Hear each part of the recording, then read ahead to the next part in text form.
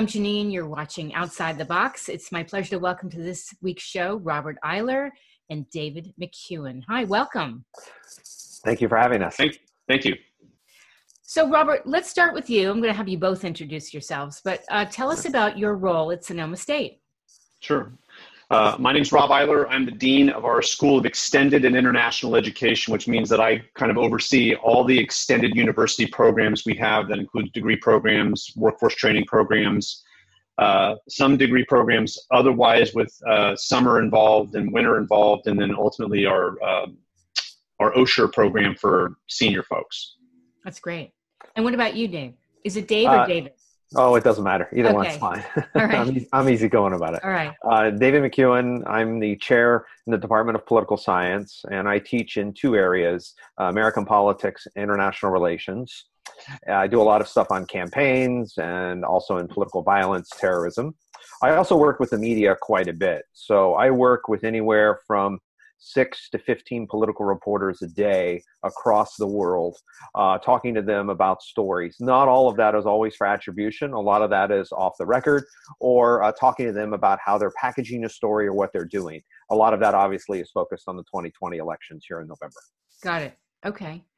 So I brought you both together because I wanted to get a sense of your opinion as far as, you know, the idea of the series is people are out of work. Millions of people, as you know, are out of work.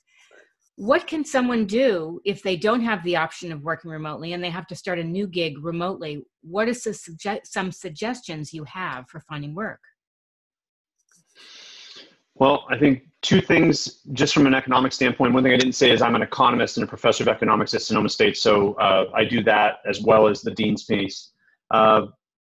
Thinking about the next step, a lot of people may look at higher education from anything from certificate programs on up to new degrees with the idea they want to make a career transition at this time in which they're receiving unemployment insurance and in a transition in their lives. So that's certainly one thing we will see some of. The other pieces I think we're going to see is people actually just basically moving on to another career, maybe without education change, but looking at both a change in geography and a potential change in industry, especially if there's been structural change to the industry they leave behind. Okay. So I think there's a couple of things that folks can do during this time to take advantage of the tenor of the times. One of those things, for example, is young people have a tendency to text and not develop their phone skills or their online presence. So I think taking some type of self-assessment of what are your skills, what works for you, what doesn't work for you is important. And I'll give you some examples. What I teach my students often is think about your verbal presence, your visual presence, and your vocal presence. How well these three V's come across are very important for not only, say, giving a presentation or for talking to people in a prospective job interview, but also kind of a sense of your own assessment and worth of yourself and what you're offering. And then I couple those three V's with be solution-oriented, not problem-oriented. Rob is a dean and myself as a chair in political science. People come to us with all kinds of problems all the time. And it's really important for employers and for those who potentially could hire you or be your friends, coworkers, whatever it is, that you be solution-oriented and not problem-oriented. So I think kind of stepping back at this time and assessing your skills and determining what works for you and what doesn't work for you would be a really good exercise at this time. That's excellent advice. I actually have been taking this class online through Yale, The Science of Wellbeing with Dr. Laurie Santos. I don't know, you probably have heard of it. So she talks about character strengths. And one of the things that stuck out for me when I'm going to add to what you just said is find out what your strengths are. Yeah. So mine are, number one, curiosity, humor, and creativity, and try to find things that tap into those areas for a career. Yeah, and I think that often students think of things as problems or challenges or those that are going to be retrained or say have been in a job for 20 years and now they're out of work and have to completely shift. Rob sees a lot of these students through his school. And so I think taking a really critical self-assessment, but also being kind to yourself during that time. What do you do well or not do well? And if you don't do well on the phone because you don't talk to people, practice, develop that presence and be kind to yourself. I think this is an opportunity where taking advantage of the tenor of the times, being challenged and talking about those challenges to not as a problem set, but as a way you've developed solutions could be really helpful. Now, I think one of the things you also have to do is you have to, from our angle, is providing those kind of tools. So analogous to what you're doing at Yale, to do it on the street for folks that may not have access to the same array of, let's say, self-training that we do, is to make sure that those tools are available for people to really do that assessment relatively quickly, but be introspective when they do it in such a way that say, wow, okay, maybe I can do this. So linking what you can do with those skills to what skills you have quickly also helps people sort of jump into that solution phase, because the problem phase, especially if you're part of a group where most people have lost their jobs and let's say the 30 to 60 day outlook is relatively grim, mentality of jumping into that sort of 90-day mentality is tricky without some quick way of sort of motivating you. And I think that's one of the biggest challenges as we go into recession anytime, is try to get a labor force that remains motivated to stay available for work. Yes. If you think about it, it's a different kind of mindset, because you're trying to highlight what you bring as opposed to talking about what a job or a new set of training, what it does for you. So rather than having what it does for you, highlight what you bring to the table. I think that's very helpful. And that's where those kind of visual, verbal, and vocal kind of improvements, or those skill sets, can be really helpful. I feel like now is the time for people to really know they need to be resilient, because life is filled with ambiguity and we're living it. And this is the opportunity to really, really grow, to learn things. As you said, work on your phone skills. I mean, now, people are asking me to jump on Zoom calls. There's no texting and emojis, and there's immediately face-to-face. Get it together, and how you're going to present yourself, as you said, David. Yeah, I think also, as you think about this, oftentimes we think about challenges or difficulties, or we get down on ourselves. And Rob's advice kind of to pace yourself and to think about this in kind of the middle term or medium term and long term is particularly important, because the recession conditions could linger for a little bit. Our politics are very divisive, getting caught up in the negativity, or being, shut-ins, as we all are. Mm-hmm. And so you have to really kind of pace yourself and be upbeat, but you also have to show some reflection. So I work with a lot of graduate students, and I explain to the graduate students that some of the best lessons we have about politics and policy are from failures, policy failures or externalities or things that have gone wrong in Rob's training. And so everything that goes bad is actually a great opportunity to learn what works, or what can happen in a positive way. That works for our politics, and I think it works today for individuals as well. Absolutely. Yeah. And the media has spun that in such a way too. It's very easy to get sucked into that vortex. So David's 100% correct. You really got to have a mentality where you're going to, in a sense, balance yourself against what is this sort of rolling negativity, and start learning from it and thinking forward. But it's very tricky as human beings to pull that off. It sure is, because we want to get sucked into the news and listen and watch. And it's easy. Internally, it's kind of toxic. It is. I mean, and if you think about our politics, or if you think about, young people that live up in our area, they've been the victims of a couple sets of fires.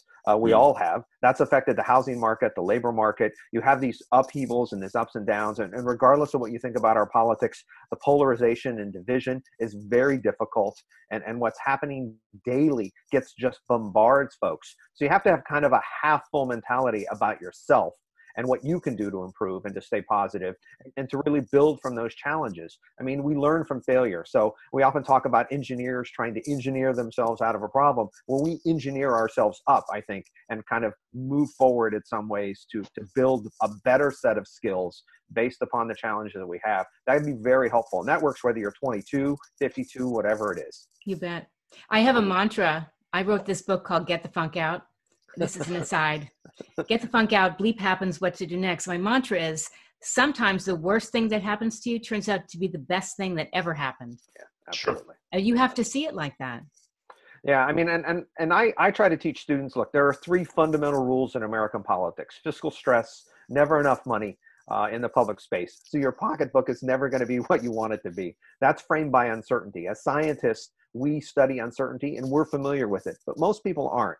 And then the third category is discretion. That's judgment. That's the best thing that we can teach our students, is judgment. How do you teach that in a classroom or online or via Zoom, is how you develop judgment. And that is what sets people aside in the job market. And that development of judgment is a maturity issue. It's your maturity and approach, not just your age. And that's something I think that is a challenge for us moving forward, is how to increase our ability to teach judgment or discretion. Yes. And one of the trickiest parts about this, David nailed it, is the uncertainty piece. I mean, we've been living since March 1st under such wild uncertainty about not only the evolution of the disease, but its ultimate effects on our economy and how long we're going to be in shelter in place, and how long, what that length of time means to the greater good, and also our economy, and also just the way we socially engage once we start to lift. It's going to be very intriguing to watch how people ultimately see the resolution of this and then start making adjustments, because that's something also in economics, and political science and economics are very tied to each other in this sense, is the consistent assessment of uncertainty is really what drives a lot of policy. And that if I believe this is going to happen with some margin of error, I'm going to try these policies because they have worked in the past, under the supposition that they will work again in the future. And we're under this huge amount of policy right now to try to act as a bridge over troubled water to reduce that uncertainty. And that's the game that we're all kind of playing once the lift of shelter in place takes place. Well, and I know people are anxious to get out and get back to work and do this and do that, but it's not like all of a sudden the virus is going to clear up and go away. Which then leads to a second round of uncertainty. So you're going to see as we open up, people are going to be reticent to go out per normal. Businesses are going to be unwilling to make large investments per normal, or what they thought they were going to do in February, because they're concerned about having this repeat happen. And so, we're kind of playing this game of hoping a vaccine shows up, and that can easily grind the gears of the economy to very slowly, regardless of what policy is done, because of that uncertainty remains, and it's just a shadow that's cast over the rest of this year, probably, if not part of next year. And it'll be very, again, intriguing to see if we hear more. For example, yesterday we heard some ideas that there was going to be a vaccine. Well, that sent stock markets up very quickly, because the supposition is that removes just this marginal uncertainty that allows me to go back in and buy the assets I used to have. Workers are going to see that. Businesses are going to see that on the ground a little bit. But until the promise is ultimately fulfilled, there's going to be this lingering amount of uncertainty that remains as a cloud over us. And that's navigating that, even at the, let's say, lowest wage worker level, is very, very tricky. And then you add in flu season. So we have optimism, and then, it's scary. It can be, yeah. I think one thing that folks can think about too is they're retraining or changing their skill set here. Is one of the things that sets aside people really is the degree to which they have a graduate degree or advanced training. And it doesn't have to be a master's of some set. Well, we would like that, of course, because we're advocates of higher education, but it can be training that advances you or distinguishes you. So many people are in college and have a college degree. There may be some settling out of that from this pandemic, but nonetheless, some type of advanced training. For example, the ability to display data in a visual way, or anything in a visual way, for people who don't understand what is going on with a large set of information. That's a really important skill set. That works whether you're an art major or sociology major, an economics or political science major. But a data visualization, or the ability to display things in a comprehensive, cohesive, understandable, approachable way, that's a really good skill set, regardless of what direction or where you're headed. So are you saying if they jumped on an online program like Udemy or Coursera, or went and took a course in this? Yeah, I think that having an ability to really set yourself aside as what value you add to an organization, and how you were oriented to those solutions, a way to display that you're not just sitting back. You might not have the resources or ability to jump back into a master's program, but I would argue that you need something to distinguish yourself in the medium and long term. That would be a graduate degree, because so many people will have a college degree. But if you're taking steps towards that, if you're increasing your understanding, particularly of your weaknesses or those things that you don't have a good skill set in, that's a really important investment in yourself that also is helpful and gives you a motivation day to day while all this garbage and uncertainty is coming at you. And I feel that when you build your knowledge and skills, you build your confidence. That's right. Absolutely. And then that's where those 3 V's come in, right? The verbal, the visual, and the vocal. You can develop that skill set, because so many people are texting and into their phones, and they just don't have that confidence. They know what they want, but this is also about displaying what solutions you bring to potential employers, or what you've done to invest in yourself. And it kind of comes full circle. You talked earlier about skills assessment. One of the things to think about is how people are going to say, look, if the structure of my job has changed fundamentally, what skills can I do to maybe do two things? One, make myself a little bit more bulletproof to changes down the road. But second, be able to port my job wherever I want to go. So it'd be very intriguing to watch how many people then go into programs, whether they be certificate programs or degree programs, in which they feel like that they're getting that layer of protection around them, from what they study, to then be able to take that wherever they want to engage like this, or to just bring more value add to some business otherwise and make that career shift. And one of the things and David probably sees this all the time too, one of the things that really is tricky is there is a math phobia out there in terms of how data, just to get to the point where you can get the data to visualize it, I got to get you to the data piece.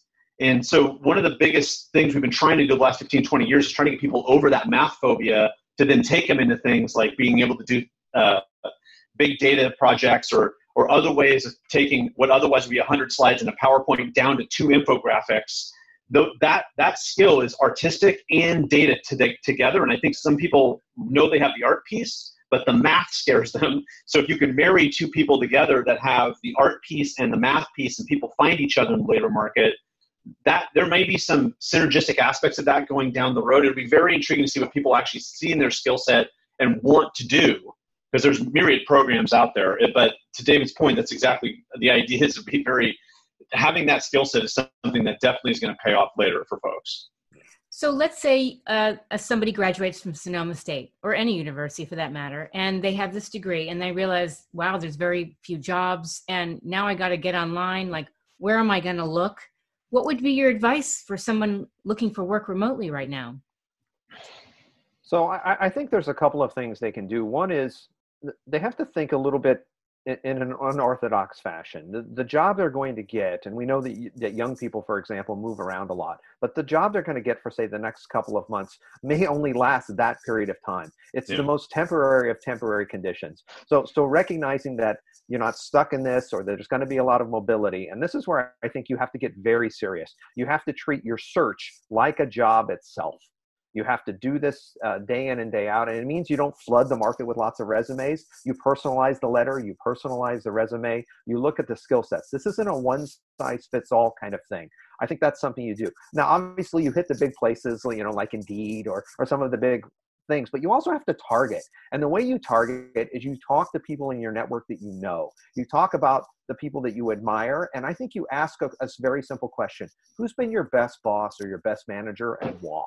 Why has that person succeeded? Because I think that goes to your kind of key point you started with, curiosity. The best thing that a student can have in our classroom or out in the job market, and I've made a payroll, I know how this works, is you must be curious. And so if you have someone who can go out and target a firm or target an industry, and at the same time of doing that, ask what works and what doesn't work, I think that's an invaluable discretionary judgment skill that demonstrates your commitment and your seriousness. I just wanted to add one thing, Robert. I am finding that on LinkedIn, there's a lot of networking going on. And I think that's a valuable place, because sometimes it feels like a black hole submitting your resume.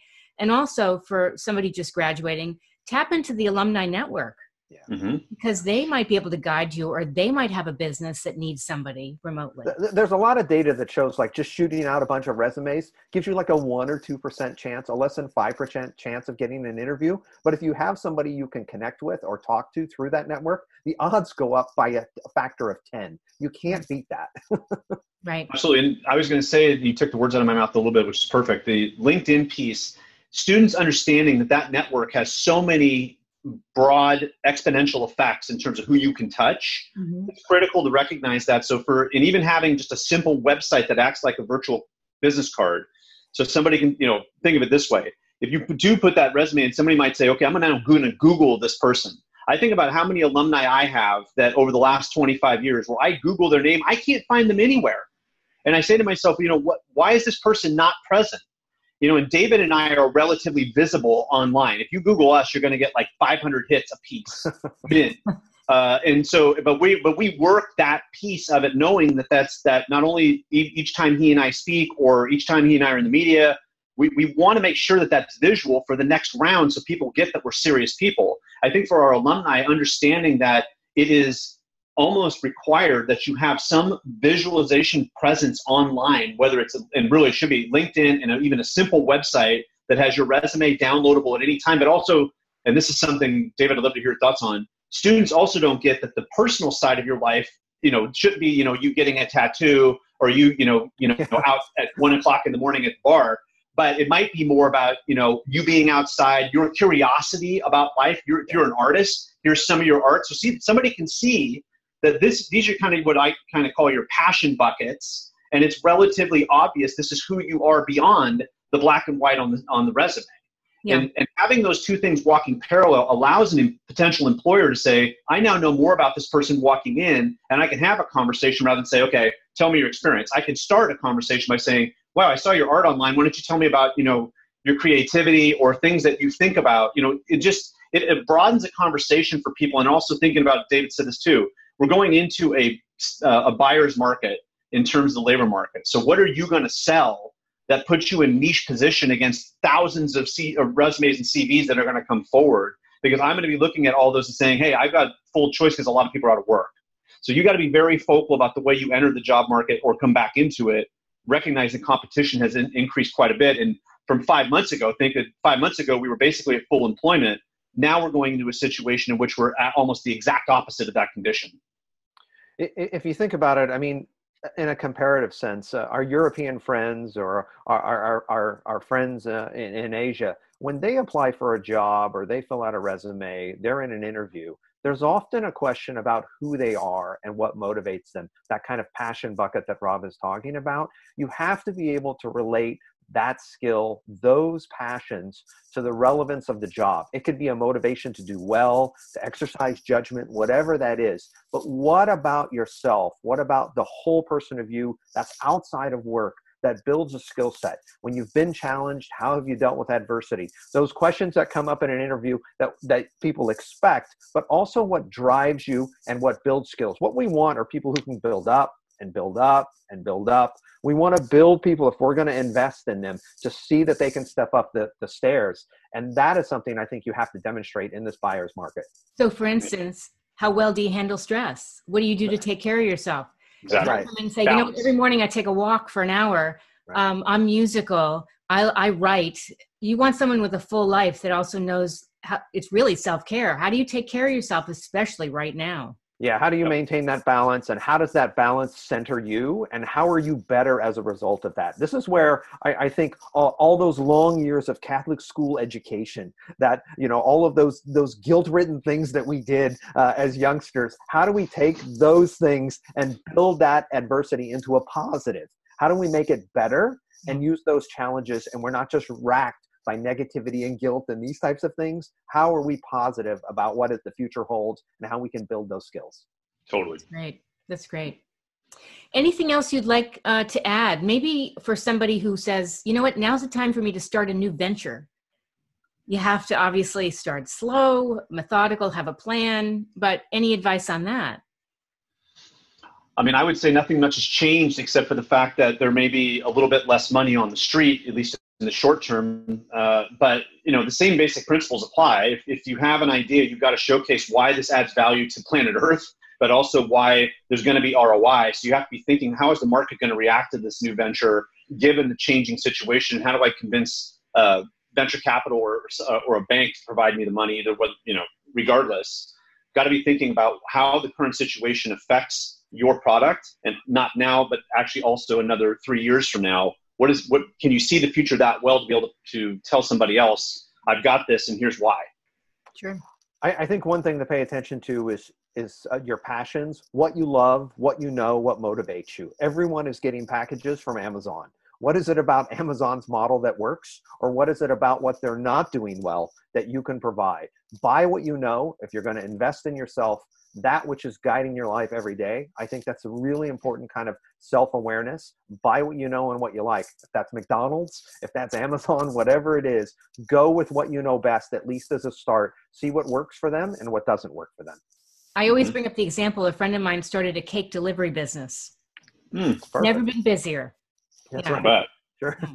And you should expect there's going to be a lot of food and beverage delivery businesses that are going to spring up out of this, and then that will filter at some point. But that's something right now. It feels like that there's a lot of potential opportunity in logistics, especially if people are going to continue to both work and be somewhat tied to their home otherwise, because they're still reticent to go out.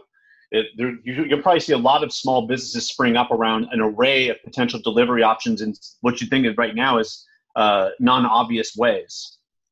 Sure. I think you have to think about your passions and how those passions really build into that which you believe and how well you can do with that. It's easy to get down. It's easy to get into the cycle of negativity. And that's what's important, is be solution oriented and take those challenges and really build upon a skill set that can differentiate you. You have to do that.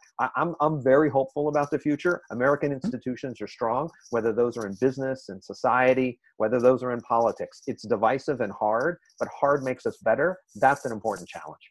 Definitely. Absolutely. Where can people find out more about you? We'll start with you, Robert. Well, it's Sonoma State's website. You can find out about me on the academic side for sure. Otherwise, I do a lot of economic consulting. So economic forensics, or I should say, econforensics.com. My consultancy is called Economic Forensics and Analytics, but it's econforensics, all one word.com. Okay. What about you, David? David McCuan, McCuan. Just Google me. I'm sure I've said something that's upset someone. I would love to hear from you. Thank you both so much. This has been great. Thank you so much for having me. All right. Thank you very much. It's a pleasure to be with you.